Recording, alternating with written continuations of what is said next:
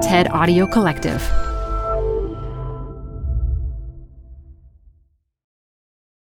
Reboot your credit card with Apple Card, the only credit card designed for iPhone. It gives you up to 3% daily cash back on every purchase.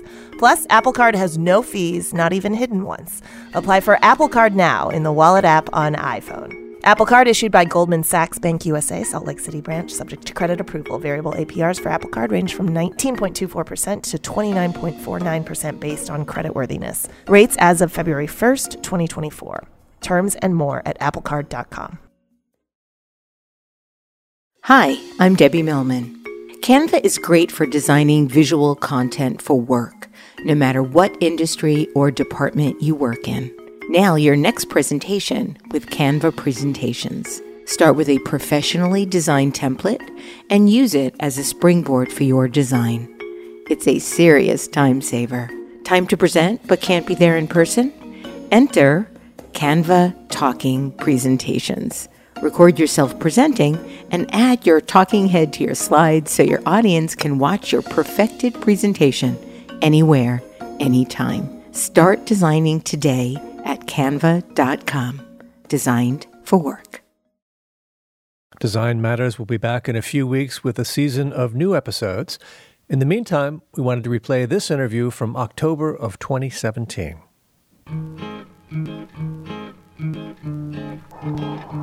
This is Design Matters with Debbie Millman from DesignObserver.com. For 13 years now, Debbie Millman has been talking with designers and other creative types about what they do, how they got to be who they are, and what they're thinking about. On this podcast, Debbie Millman talks with author and researcher Brené Brown about belonging, courage, and vulnerability. The very first thing I look for in you is vulnerability. And the very last thing I want to show you is my vulnerability. Vulnerability, shame, failure. These aren't the things we like to think about in ourselves. But for Brené Brown, they are the focus of her attention. As a research professor and business leader, she has studied how being vulnerable could make us more courageous and empathetic, more true to our humanity. In her new book, Braving the Wilderness, Brené Brown calls on us to move closer to each other because people are hard to hate close up, to speak truth to bullshit, but be civil, to hold hands with strangers. And she's here today to talk about her brand new book, her career, and the TED Talk that changed her life. Brené Brown, welcome to Design Matters. I'm excited to be here. I listen to you all the time, so it's really fun to be across from you doing this. Oh, ditto. Yeah, I love it. Yes. Brené, is it true that when the movie Grease first came out all those decades ago, you saw it 25 times? So I was trying to remember exactly, so I went with the most conservative number that we could come up with. But yes. Really? I used all of the money I had saved up, all my Christmas birthday card money. I saw it at least 25 times. Was it because of Olivia Newton-John, John Travolta? What was the allure? Was it the two of them together? No, I don't even think it was that part. It was the singing and the dancing and this is going to be high school and I can't wait. Olivia Newton-John, I think, was my first crush. I went and saw her when she was still a country music singer back in the 70s. Late 70s, yeah. Yeah, so I totally get it. I think it was that. And I think, I started smoking. Yes, I actually read that you wanted to be Olivia Newton-John with a cigarette and a catsuit winning over John Travolta. Yeah, I just thought, until I watched it maybe 10 years ago with my daughter, who's now 18, so maybe she was probably 10 or 11 when we watched it, so maybe it was 8 years ago, 7 years ago, I was like, this is completely inappropriate. We have to shut this thing off. Cover your eyes. Yeah, because the moral of the story is, don't be the good girl, get the cat suit, buy a pack of Marlboros. Stockard Channing ruled in that movie. Oh, yeah. And so, I loved it and I aspired. Oh, I wish my listeners could see your face right now. Your eyes are sparkling. It was. Now, you were born Cassandra Brené Brown in San Antonio, Texas, but you moved to New Orleans, Louisiana when you were very young. And you've described your mom, who you are named for, as outspoken and tenacious. In what way? So, yeah, my mom and I are both Cassandras, and she goes by her middle name, then I go by Brene. She was, we moved to, and this is recent history, which, we're not that old. But when I started kindergarten in New Orleans, 1969 was the first year of mandatory integration. They, I think the laws had come down maybe a decade before, but they just weren't acting on them. So this is when the judiciary said, you will integrate your schools. And my mom was very outspoken around racial issues. So she wrote an open letter to the Times-Picayune against what we would call racial profiling today. She was just very outspoken in a time where people were not, especially white women. And she was also rather crafty. I understand she made you, herself, and your Barbie matching yellow plaid shift dresses. Yes, I still Please tell me you still have them. I don't have the dresses, but I have the pictures. I have us boarding a train, and she's holding my hand, and I'm holding my Barbie, and all of our dresses match. Yeah. So I just thought of her as like, my mom, my crafty mom. But I knew when other adults got around her, they could look at her like she was a shit starter. So she really had it all going on. Crafty, smart, vivacious. Yeah, so you she's take great. after your mom, I see. I do a little bit, luckily. Now, from what I understand, when you were little, there was a time when you wanted to be a Dallas Cowboys cheerleader. Oh, my God. Where'd you get your research? That's terrible. It's true, but it's terrible. Well, it's true. It was followed by a short period of time when you dreamed of driving an 18-wheeler. Yeah, because we had a CB. And once we were proficient enough on the language, we were allowed to talk on the CB during family trips. So I would say, we'd go back and forth to San Antonio from Houston all the time. And so I'd say if we were going to San Antonio, I'd say, Breaker 19 for an I-10 eastbounder. How's everything looking over your shoulder? Because we'd be looking for police. And so they would say, everything's clean and green. You got a Smoky at mile marker 29. So as long as I could understand and be fluent, I was allowed to use it. So I was like, I think I'd just do something where I can just talk on this for a living. I would give just about anything right now to be able to talk on a CB radio with you. Now, the last thing I want to ask you about in terms of what you were aspiring to be when you were a child was that when you were in middle school, inspired by the television show Love Boat, you wanted to be a cruise director like Julie. You're staring at me with hatred. I did. So we've got Dallas Cowboy cheerleader, truck driver, or cruise director. Yeah, I mean, look, what we see matters.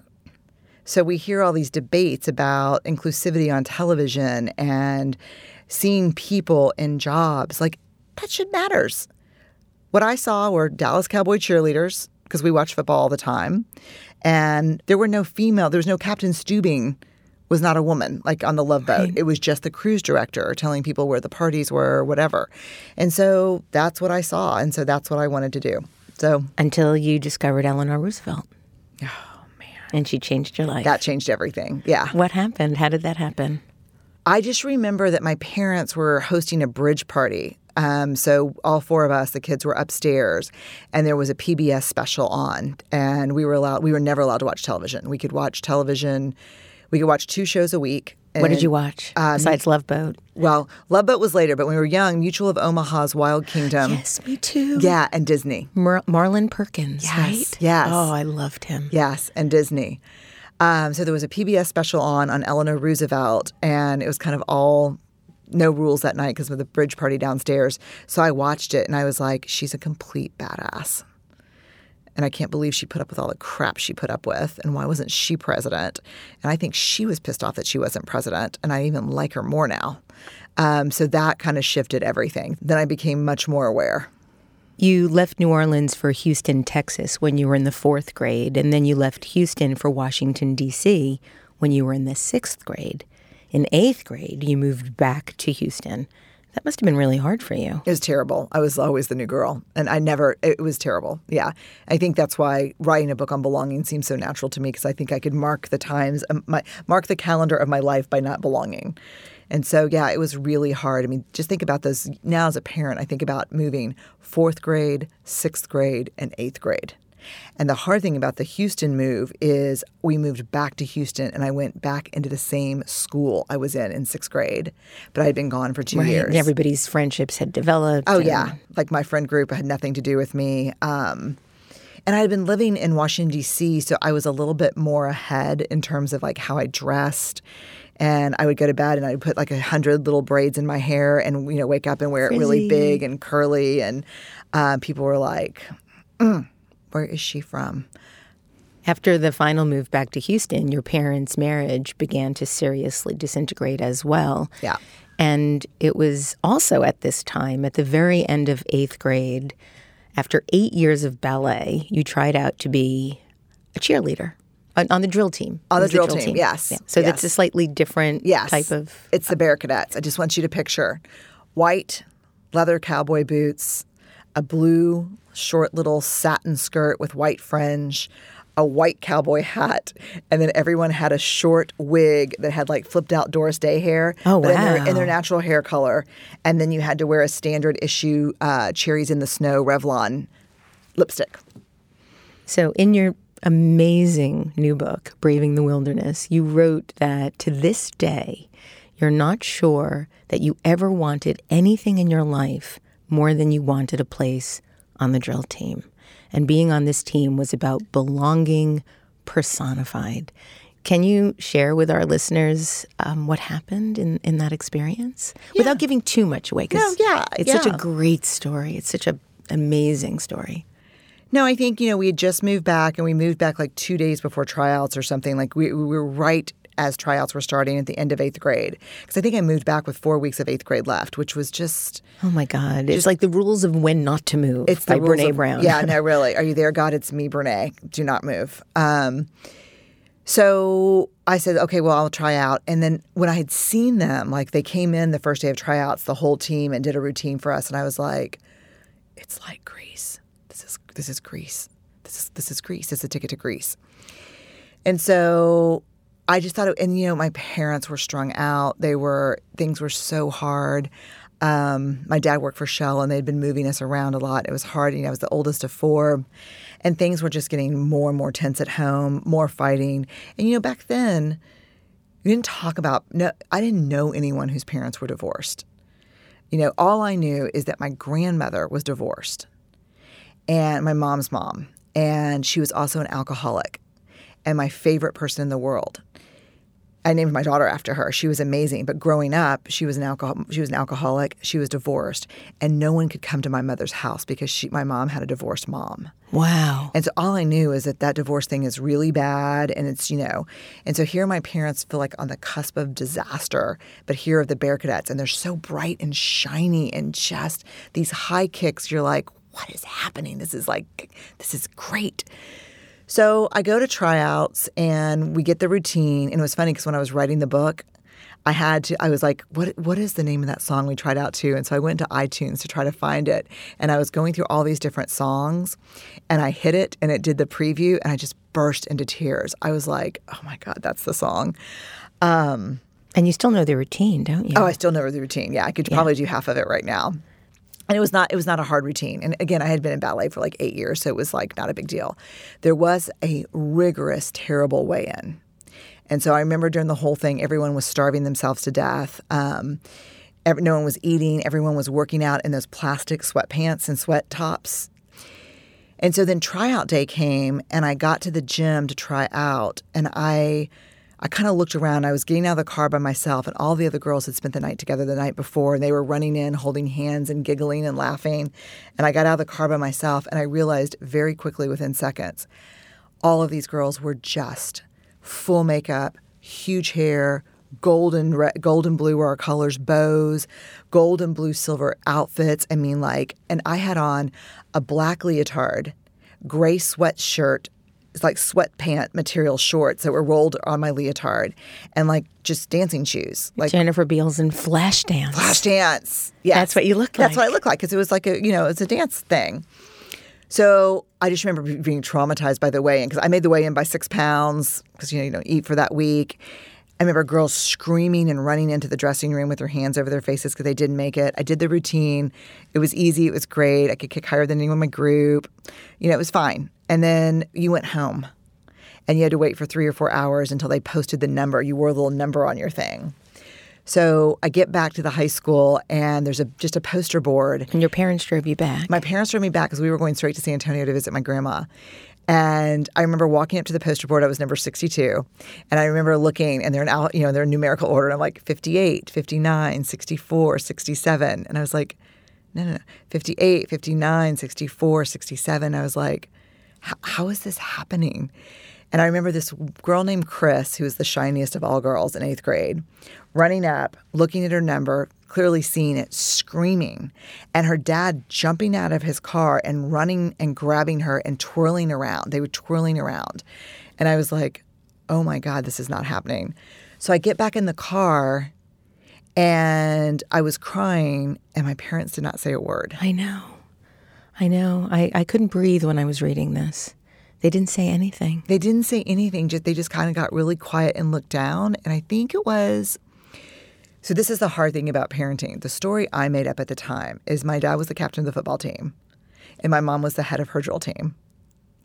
And I think they were ashamed of me and for me. Like, they did not know what to say. Like, my parents had no idea what to say in that moment. And so we just drove inside. And Ashley and Barrett and Jason, like, while little – if I was 12, Jason was 8, and the girls were 4. They knew it was hard, but no one said a word, like, for 3 hours to San Antonio.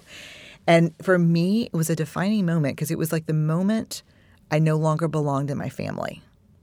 I did not belong with these people anymore. Like, my brother was cool. My sisters were even cool in 5th grade. They had, and I was like, oh my God.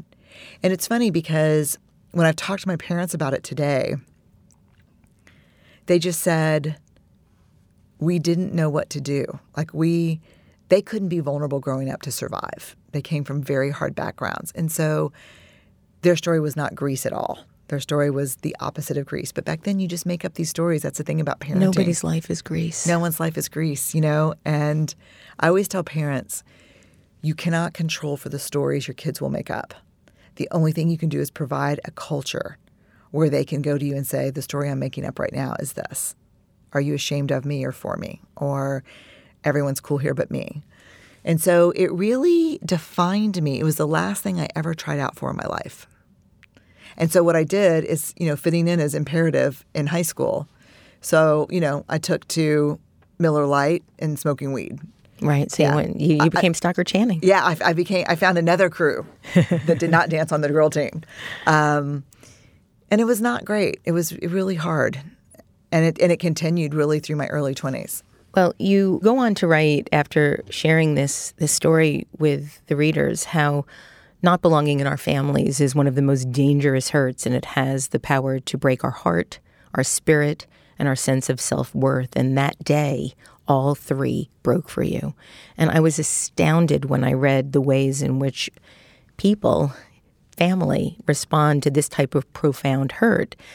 You talk about how there are really only 3 ways we respond to this type of pain: living in constant pain, denying pain, or finding the courage to own the way we move forward. Can you talk a little bit about those 3 ways of trying to deal with pain at that point?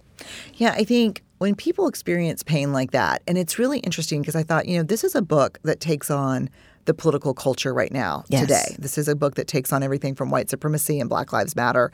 Why am I starting with a story about the drill team and not belonging? Aren't there bigger issues to take on?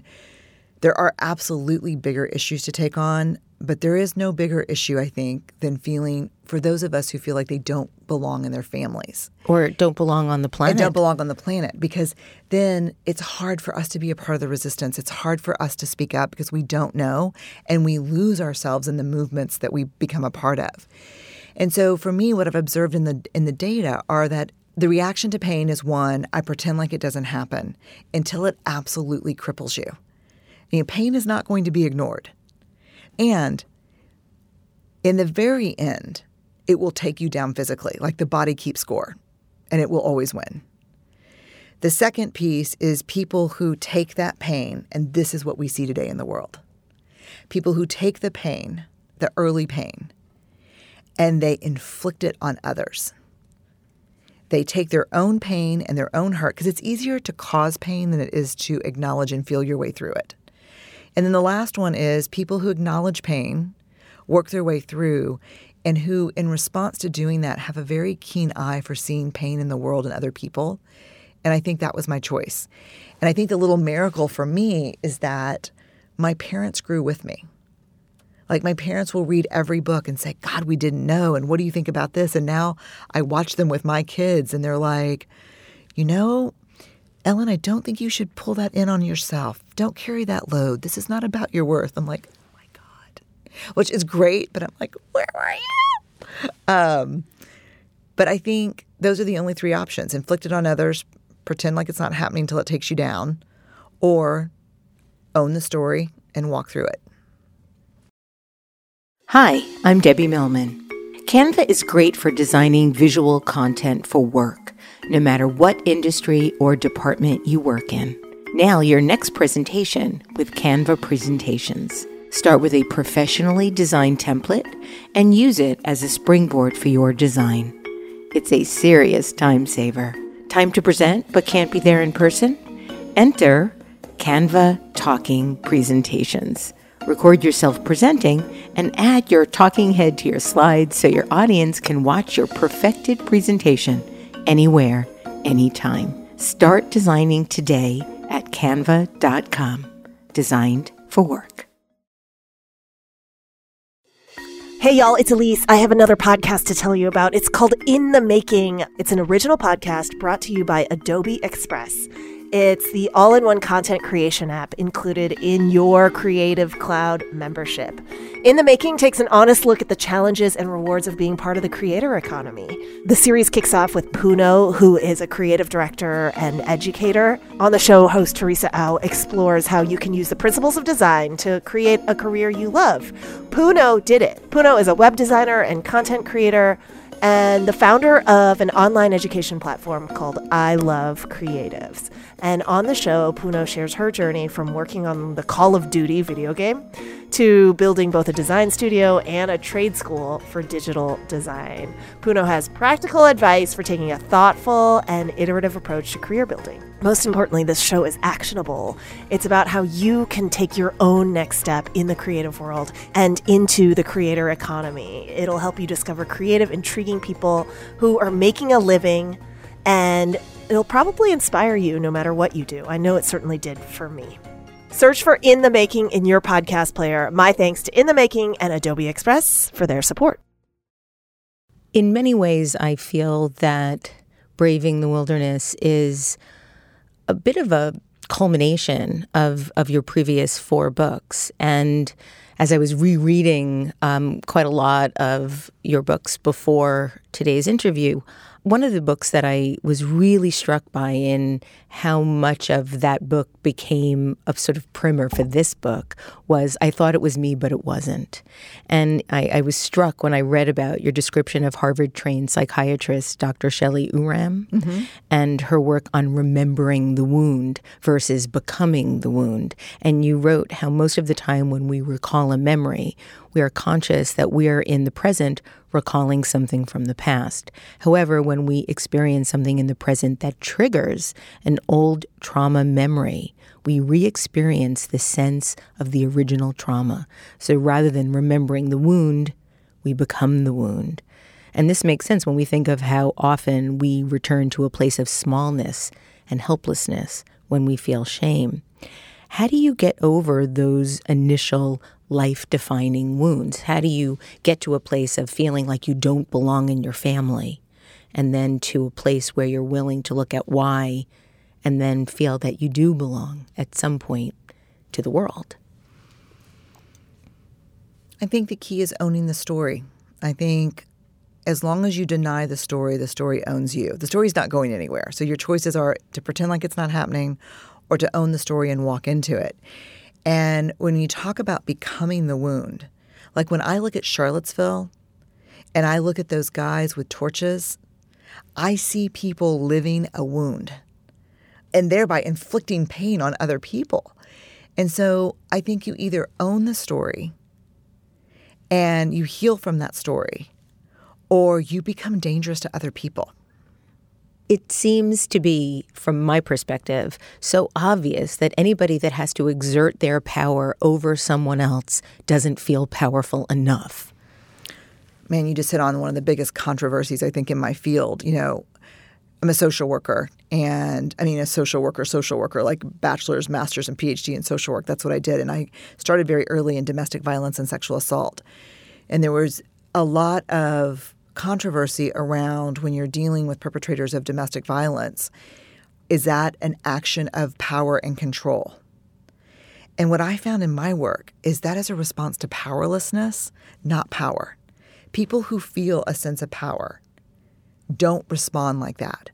But there is no greater and more profound danger in the human experience than powerlessness.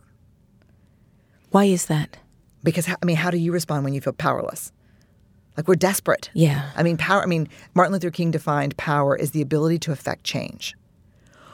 When you're sitting there in Harvey and you're watching water go lap into your neighbors' houses, coming up your stairs, it is a sense of powerlessness. It is a sense of helplessness, of you want to come out of your skin. And so powerlessness is incredibly dangerous. Now, are those people in Charlottesville really, are the white supremacists really powerless?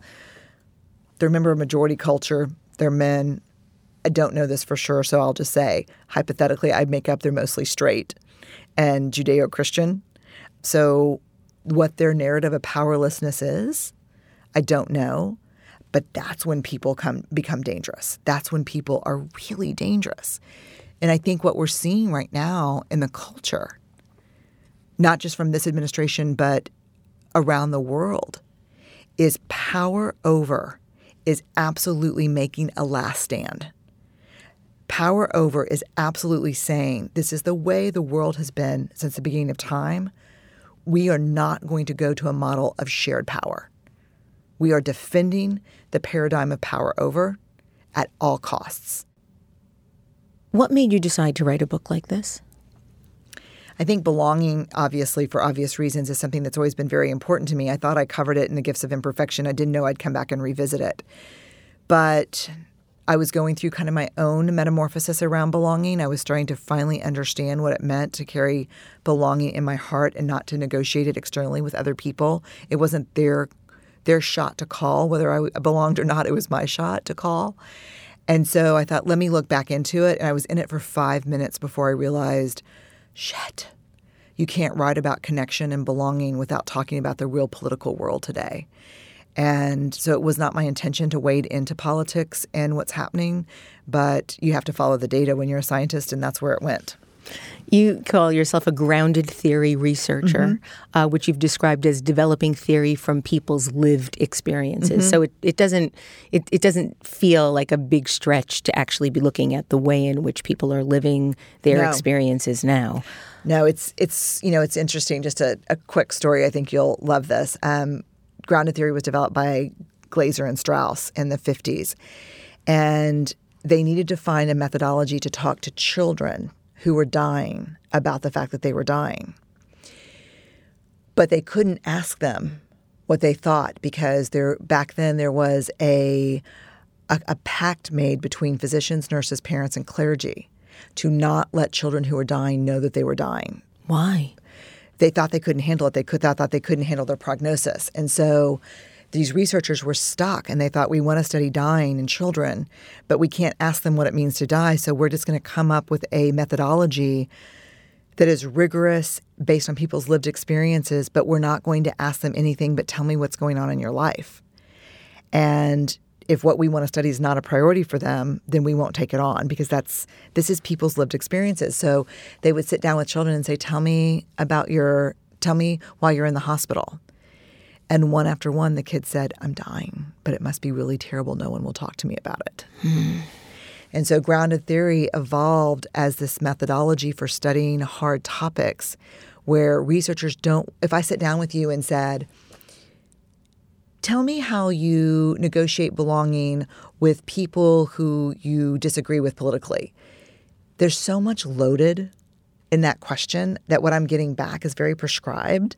So I just say, tell me about your family and your friends after the election. And then we build it from there, and then we test it quantitatively.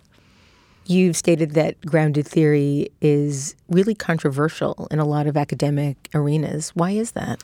The methodology is not controversial. The methodology is super rigorous and very difficult. In fact, most of the time we try to tell people you don't want to do it for dissertation because it's long and hard. I mean, we don't use any technology, so we code all data by hand. So I have 200,000 pieces of data we've collected over 17 years. What's controversial are the findings, because we are not proving kind of the dead white guy theories out there. We're really asking people what it means in their lives. And so the theories that come up are hard because it calls into question traditional research. You mentioned Barney Glaser, one of the founders of grounded theory. He calls it the drugless trip, and has said that you have to have a real comfort with uncertainty and vulnerability to do this kind of research. And you define vulnerability as uncertainty, risk, and emotional exposure. Yeah. And when you began studying vulnerability, your own conflict with it became apparent, and you recognized you were, in your own words, judgmental, perfectionistic, all work, and not only no play and no rest, but a kind of disregard for play and rest and the people who thought it was important. Was this an attempt to understand yourself, what caused the spiritual awakening / breakdown you referred to in your first TED Talk in 2010? No, I think what happened early on is I was trying to figure out the anatomy of connection. What do men and women who are connected share in common? And I remember it was a very Jackson Pollock moment because Steve took the kids to San Antonio for the weekend. And I had like 50 big poster-sized Post-it notes all over my house. And I was coding this data. And I was going through and I end up with a list of kind of the wholehearted men and women do this and they don't do this. They do this, but they try to avoid this. And then I looked at the don't, like the shit list, and that described me to a T. Like, try to be cool, try to be perfect, try to derive your status from how exhausted you are, how hard you work. Like all these things just described me. And so I thought, oh my God. I think they describe everybody I know. Yeah. I'm on the wrong end of the research stick, people. And it was at that moment then you decided to seek help for yourself and figure it all out. Yeah, I went to a therapist. So why do we do that? Why do we use these outside badges, this social cachet to buoy ourselves up in the eyes of others or in doing what we think buoys ourselves up? Yeah, I mean, it's a culture status thing. I mean, exhaustion is a status symbol. I think because we just desperately want to be seen. We desperately want to belong. We want to believe we're lovable. In the absence of connection, there's always suffering, so we want to feel connected. You said that we're living in a scarcity culture and that many of us feel that we'll never be thin enough or rich enough or safe enough or maybe exhausted enough or successful enough. And the number one casualty of a scarcity culture is vulnerability. Why is the opposite of all of these things, this social cachet, this external meaning, this external validation, the opposite of vulnerability? Because vulnerability at its heart is the willingness to show up and really be seen, no armor, to really be seen when you can't control the outcome. And so every one of those things on the shit list, the judgment, the perfectionism, the work, that's trying to control perception. That's Instagram. Instagram is trying to, it's trying to control how we're perceived. Where vulnerability is, this is who I am. And just an okayness with that. And okay with, always willing to get better and change, but this is the flaws. This is me. I, for many, many decades, really tried to hide not only how much shame I felt about sort of living, but my failures, my rejections, as if somehow if I revealed that, that it would mark me, it would damage me, I would become Hester Prynne and never be loved again. Yeah. But I think it ultimately came from not ever feeling loved to begin with. And what is so powerful is the one thing that we all have in common is the fear that you just named. It is the paradox of vulnerability that when I meet you, the very first thing I look for in you is vulnerability. And the very last thing I want to show you is my vulnerability. Right. So I'm desperately seeking yours while hiding mine. What are we so afraid of people seeing? Unlovability. it's rare to meet someone that you can see immediately as someone who's had good parenting. Because ultimately, I think good parenting is what makes you feel lovable in the world. It has very little to do with anything else, at least from my perspective. No, I think it is key. And I think the mistake that we make is, I would say, with very few exceptions, 99.9% of the parents who raised all of us were doing the very best they could, and probably 10 orders of magnitude better than what their parents did. But the belief that we have to change is that because someone didn't or couldn't love me, that makes me unlovable. That's the big mythology. And regardless of someone's ability or willingness to love you, whether it's a partner, a parent, it has really no bearing on your lovability whatsoever. And to take that onto our load, that's what changes the trajectory of people's lives. Yeah. And if somebody does love you, there's this crazy paradox of why do they love me, and they need to keep proving that they love me. Or they love me, so they must not be so great. It's like the Groucho Marx thing. I don't want to belong to a club that would let me in. Right. Yeah. Right. And that's, when I started first, Steve was the first person I felt like who really saw me, and he caught the tail end of like self-destructive, wild Brene.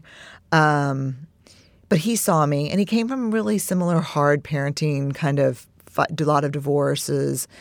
And we were the first people we talked to about those things. But he really saw me. And I remember 6 months after we got married, I was in the therapist's office, and I was like, this is not going to work at all. Like, he's just bugging the shit out of me. And I don't think I can stay married to him at all. And she, we had several sessions, and she's like, I think you're right about Steve. I'm like, yes, I knew it. He goes, he likes you so much more than you like you. I was like, I'm sorry? She's like, yeah, he just likes you so much more than you like you. It must be a lot of conflict. I was like, fuck you, you're fired. Yeah, I underlined that in the book. Yeah, it's a wonderful story. Yeah, I was like, you're fired. I got there eventually. A Maya Angelou quote figures prominently in the narrative of Braving the Wilderness, and it comes from an interview she did with Bill Moyers. And I was wondering if you could read it today for us on the show. Yes. So she says, you are only free when you realize you belong no place. You belong every place, no place at all. The price is high. The reward is great. Now, this is a line that actually really bugged you for a long time. And I know you spoke to Steve about it at length. Yeah. This thing was like a craw in your side. Oh, it was totally stuck in my craw. I was like, what does that mean? You're only free when you belong nowhere and everywhere. I'm calling bullshit on that. Like, that cannot be true. Like, as someone who craved belonging, I'm like, there's no freedom in not belonging. Like, that's been like a straitjacket, not freedom for me. So there was this moment where I was sitting with Steve just a couple of years ago, and I was going through a big stack of speaking requests. And one of them said, please come speak at our church. We really love you. There'll be 3,000 people in the audience. It'll be amazing. We know you're folksy and down home. The only thing we ask is that you not cuss. It'll offend the faithful. And I was like, I won't even say what I said to that, but that would actually offend possibly the faithful. But I was like, what? Like, I'm the faithful. Like, who? Like, and then in the same stack, like 2 requests deeper in the stack, it said Fortune 100 company. Because I do like 90% of my work around leadership and culture development, and people don't know that, but that's where I spend most of my time. And they're like, super excited to have you come in and talk to the leadership team about your work. We saw you speak at this retreat. We love what you're saying about vulnerability and innovation and art and creativity. It's super important for our business right now. You did mention that your 2 values that, lead you are faith and courage. And we're wondering if you could omit the faith part and just talk about the courage part. Because in the corporate setting, we don't talk about faith. And I was like, no. And I look at Steve and I'm like, I still, I'm like 40, it's probably 49 at the time, 49. I still belong nowhere. Like, I'm not the church speaker. Completely not the church speaker. I'm not the leadership speaker because I talk about feelings and faith and things that are important to us. I don't belong anywhere. And he's like, yeah, Brene, everywhere you speak, you're like the top rated speaker. Like, like you belong anywhere that you go as long as you're yourself. I'm like, maybe. I mean, I guess I belong everywhere. I belong everywhere. I belong nowhere. Holy shit, the Maya Angelou quote. I was like, oh my God. So I grabbed my laptop. I searched it. I read it to him. And he's like, yeah, that makes sense to me. I mean, it wouldn't make sense, but I think that's true of you. Then I Googled the interview with Bill Moyers because I had never seen the whole thing, just that clip. And so the next question he asks after she says this is, he says, so really, you don't belong anywhere? And she pauses for a second and says, no, actually, I belong to Maya. And I like Maya very much. And I was like, oh my God, I want to belong to Brene.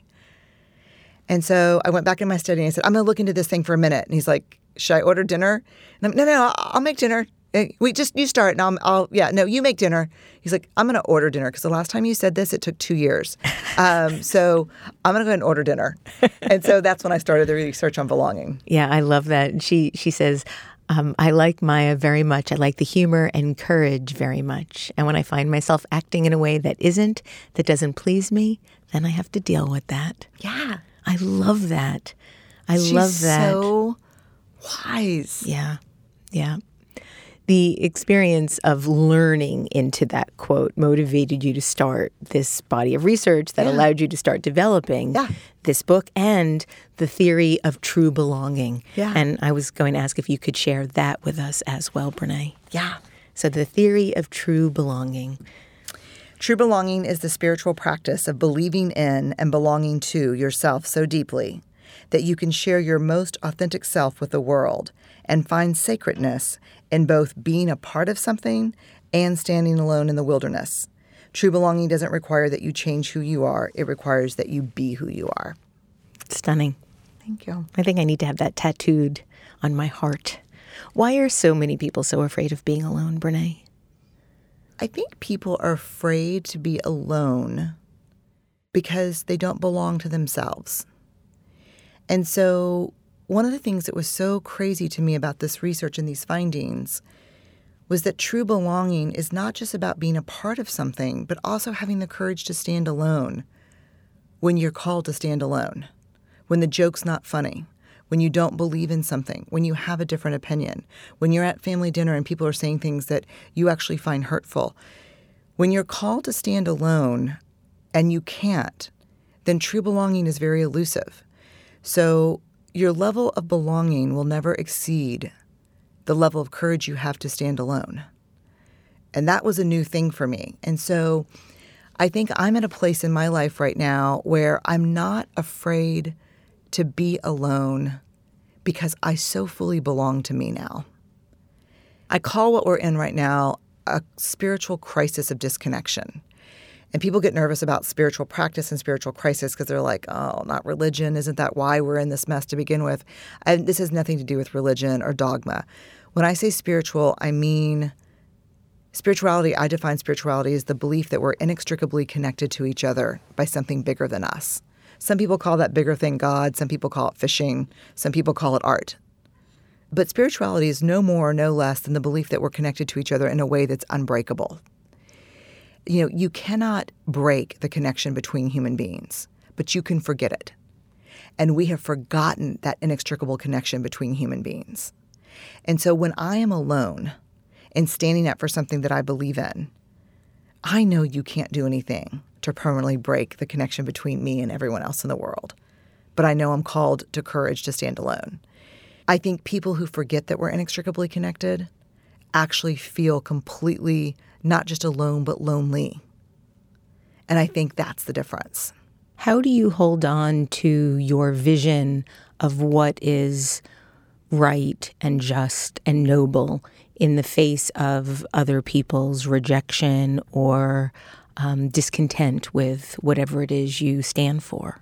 I mean, this is why I call it the wilderness. I mean, every poet, artist, musician, theologian has used the metaphor of the wilderness to describe that kind of solitude, that journey of it's just me and I don't know what to expect. I don't know what's coming next. That inner belief. That inner belief. And so I think when you're called to the wilderness, it's very hard to walk in and stand alone, but you have to hold on to the belief that even though you feel like you're the only one, a lot of us live out there. And the thing about going into the wilderness and standing alone and taking a stand is I think those experiences mark your heart.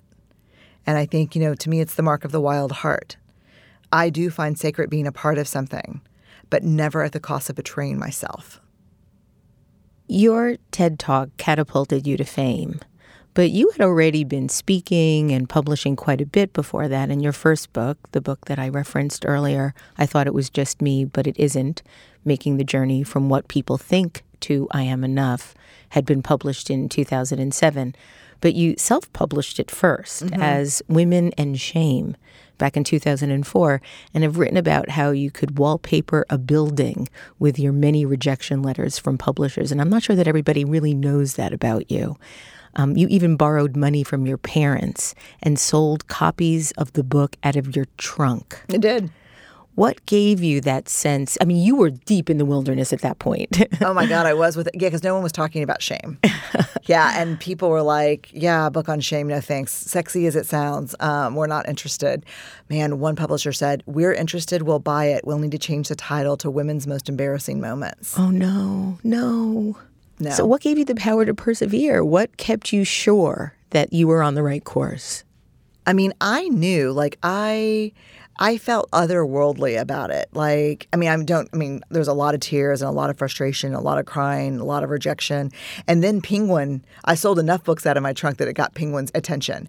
Then Penguin bought it. And they changed the name. And they changed the name from Women in Shame to I Thought It Was Just Me, which is great because that's like the one thing people say when they read the book, like, oh, I thought it was just me. And I had experienced so much shame, especially at the hands of my academic colleagues for self-publishing, that when Penguin bought it, I was like, I will absolutely sever myself from the vulgar commerce of book sales. I will not do any kind of promoting of this book. I will sit back and wait for it to, hit the charts and do everything. It failed. So I Thought It Was Just Me came out. 2 months later, they called me and said, how many copies do you want to get? And I said, I'll take 10 for my mom and her friends. They're like, no, we have thousands. You're being remaindered, pulped. Like it's over. Like it's done. Like you failed. What did you do? I lost my shit at first. And then I was like, I have a very high tolerance for risk and failure as long as I can learn something. So I was like, what is the learning here? What is the learning here? And I think the learning for me was if you're not going to get excited and put value on your work, don't expect anyone else to get excited or put value on your work. If you're going to sit back and wait for people to knock on the door and say, talk to me about your work, don't do it. So that was the hard lesson for me. So I got a chance to redo it with a paperback. And the other thing about I Thought It Was Just Me is it's a lot of people's favorite books because, it's all women and it's thick on shame. It's a book just about shame. Well, you featured 4 women in that book, and I did read the book thinking, oh my God, I thought it was just me. But I have actually been saying that through all your books. I almost feel like you write the books for a specific point in my life that I am approaching or in the middle of. Good. And then they're sort of guidebooks to get out of whatever is in my way. You've said that courage is more important to you as a value than succeeding. Yeah. Was this when you cultivated it, coming out of that whole? Yes. Yeah? Yes. That and after the success of Daring Greatly, or maybe the success of Gifts of Imperfection, I can't remember which book, I think there was some pressure to kind of just do a formulaic books, like just keep doing whatever you're doing. And I thought I'd rather have a book. Well, this is the learning from I Thought It Was Just Me. If I fail wholeheartedly, I can live with that. If I fail and I've been half-ass or half-hearted in my effort, that I cannot live with. I had a student a couple of years ago. We were talking about the kind of life we want to have. And one of the classes that I teach is called How to Get a Job When You Graduate. Differentiate or Die, How to Get a Job When You Graduate. And so it's not only about getting a job, but getting a job that really means something to you. Yeah. What do you feel like you deserve? What do you feel like you're worthy of? And I actually feel like I've shown your 2010 TED Talk so often. I show it in every class that I teach that I could actually do it if I want, if you wanted me to. But I won't, at least not now. But one of the things that I ask the students is, what are you afraid of? What is keeping you from trying this or doing this? And one of my students said something that I've never forgotten. He said, I'm afraid if I do this and I fail, I will die of a broken heart. And I, at that point, try to bring Dan Gilbert and Synthesizing Happiness in, but essentially saying, what would you rather die of? Regret at not trying it? Yeah, that's much crueler. Yeah. Any advice for young people that are at the beginning of their adult lives and thinking about what they can do with their lives that can allow them to feel that courage? Plan on heartbreak. Yeah. Yeah. I mean, just plan on heartbreak. The only people who don't have heartbreak in their careers are people who have no love or passion for their career. But heartbreak is, while miserable when you're in it, a small price to pay. Heartbreak and criticism, small prices to pay for doing work that you're profoundly in love with. I find the work of people whose hearts are stretch marked and scarred to be far more profound than clean, shiny new hearts. Well, I think having experience with heartbreak also allows you to understand humanity in a way that you couldn't possibly if you didn't experience it. It does. And no going in. You know, it's That's wholehearted, right? That's wholehearted. No going in. That's wholehearted. And that's daring greatly. Yeah. The only guarantee if you live a brave life is you're going to get your ass handed to you. And just know that is part of the process. Grieve, have a hard time. Yeah, and I think that's what you have to do. One of the most significant themes of Braving the Wilderness was the notion of trusting oneself and others. And I love the quote you included from Charles Feltman, who describes trust as choosing to risk making something you value vulnerable to another person's actions, and distrust as deciding that what is important to me is not safe with this person. And it blew my mind. It really blew my mind because I think that's the world we're living in right now. Yeah. This sense of distrust. Yeah. So my last question to you today is this, and I think it's kind of a big one. How can we learn to be more trustful in our relationships and in our communities and in our countries and in our world? How can we do that? I think it starts with self-trust. Trust is a big, hard word. And when our trustworthiness is called into question, we usually go very limbic. We just, we hear like the Peanuts mom, like, wah, wah, wah. We don't hear people talking. So what we did is we went into the research and said, when we talk about trust, what are we really talking about? And we found the 7 elements that you're referring to. We use the acronym of BRAVING: boundaries, reliability, accountability, VAULT, which is confidentiality, right, integrity, non-judgment, and generosity. I think we build trust by having honest conversations about what trust is, to sit down with our families and say, people want to pull in information, integrate it, and then slowly ooze it out with people. They just sit down and say, look, I read a book. And in this book, it said the definition of trust is sharing something vulnerable with you and feeling safe about sharing it. And y'all are the people I love the most, but I don't feel like I can trust you with my opinions because they're different than yours. Can we talk about this? I don't know what to do, but if this is the definition of trust, it's really important that you and I have this. And I don't feel like we do right now. And so just having the hard conversations, that's how I think this starts. Brené Brown, thank you so much for being on the show today.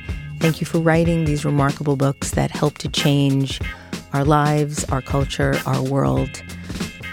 It is so important now more than ever, and Braving the Wilderness is a remarkable, remarkable accomplishment in helping us do that. Thank you so much. To find out more about Brené Brown and read an excerpt from Braving the Wilderness, go to BrenéBrown.com. This is the 13th year I've been doing Design Matters, and I'd like to thank you for listening. And remember, we can talk about making a difference, we can make a difference, or we can do both. I'm Debbie Millman, and I look forward to talking with you again soon. Design Matters is produced for the TED family of podcasts by Curtis Fox Productions. In non-pandemic times, the show is recorded at the School of Visual Arts Masters in Branding program in New York City, the first and longest-running branding program in the world. The editor-in-chief of Design Matters Media is Zachary Pettit, and the art director is Emily Weiland.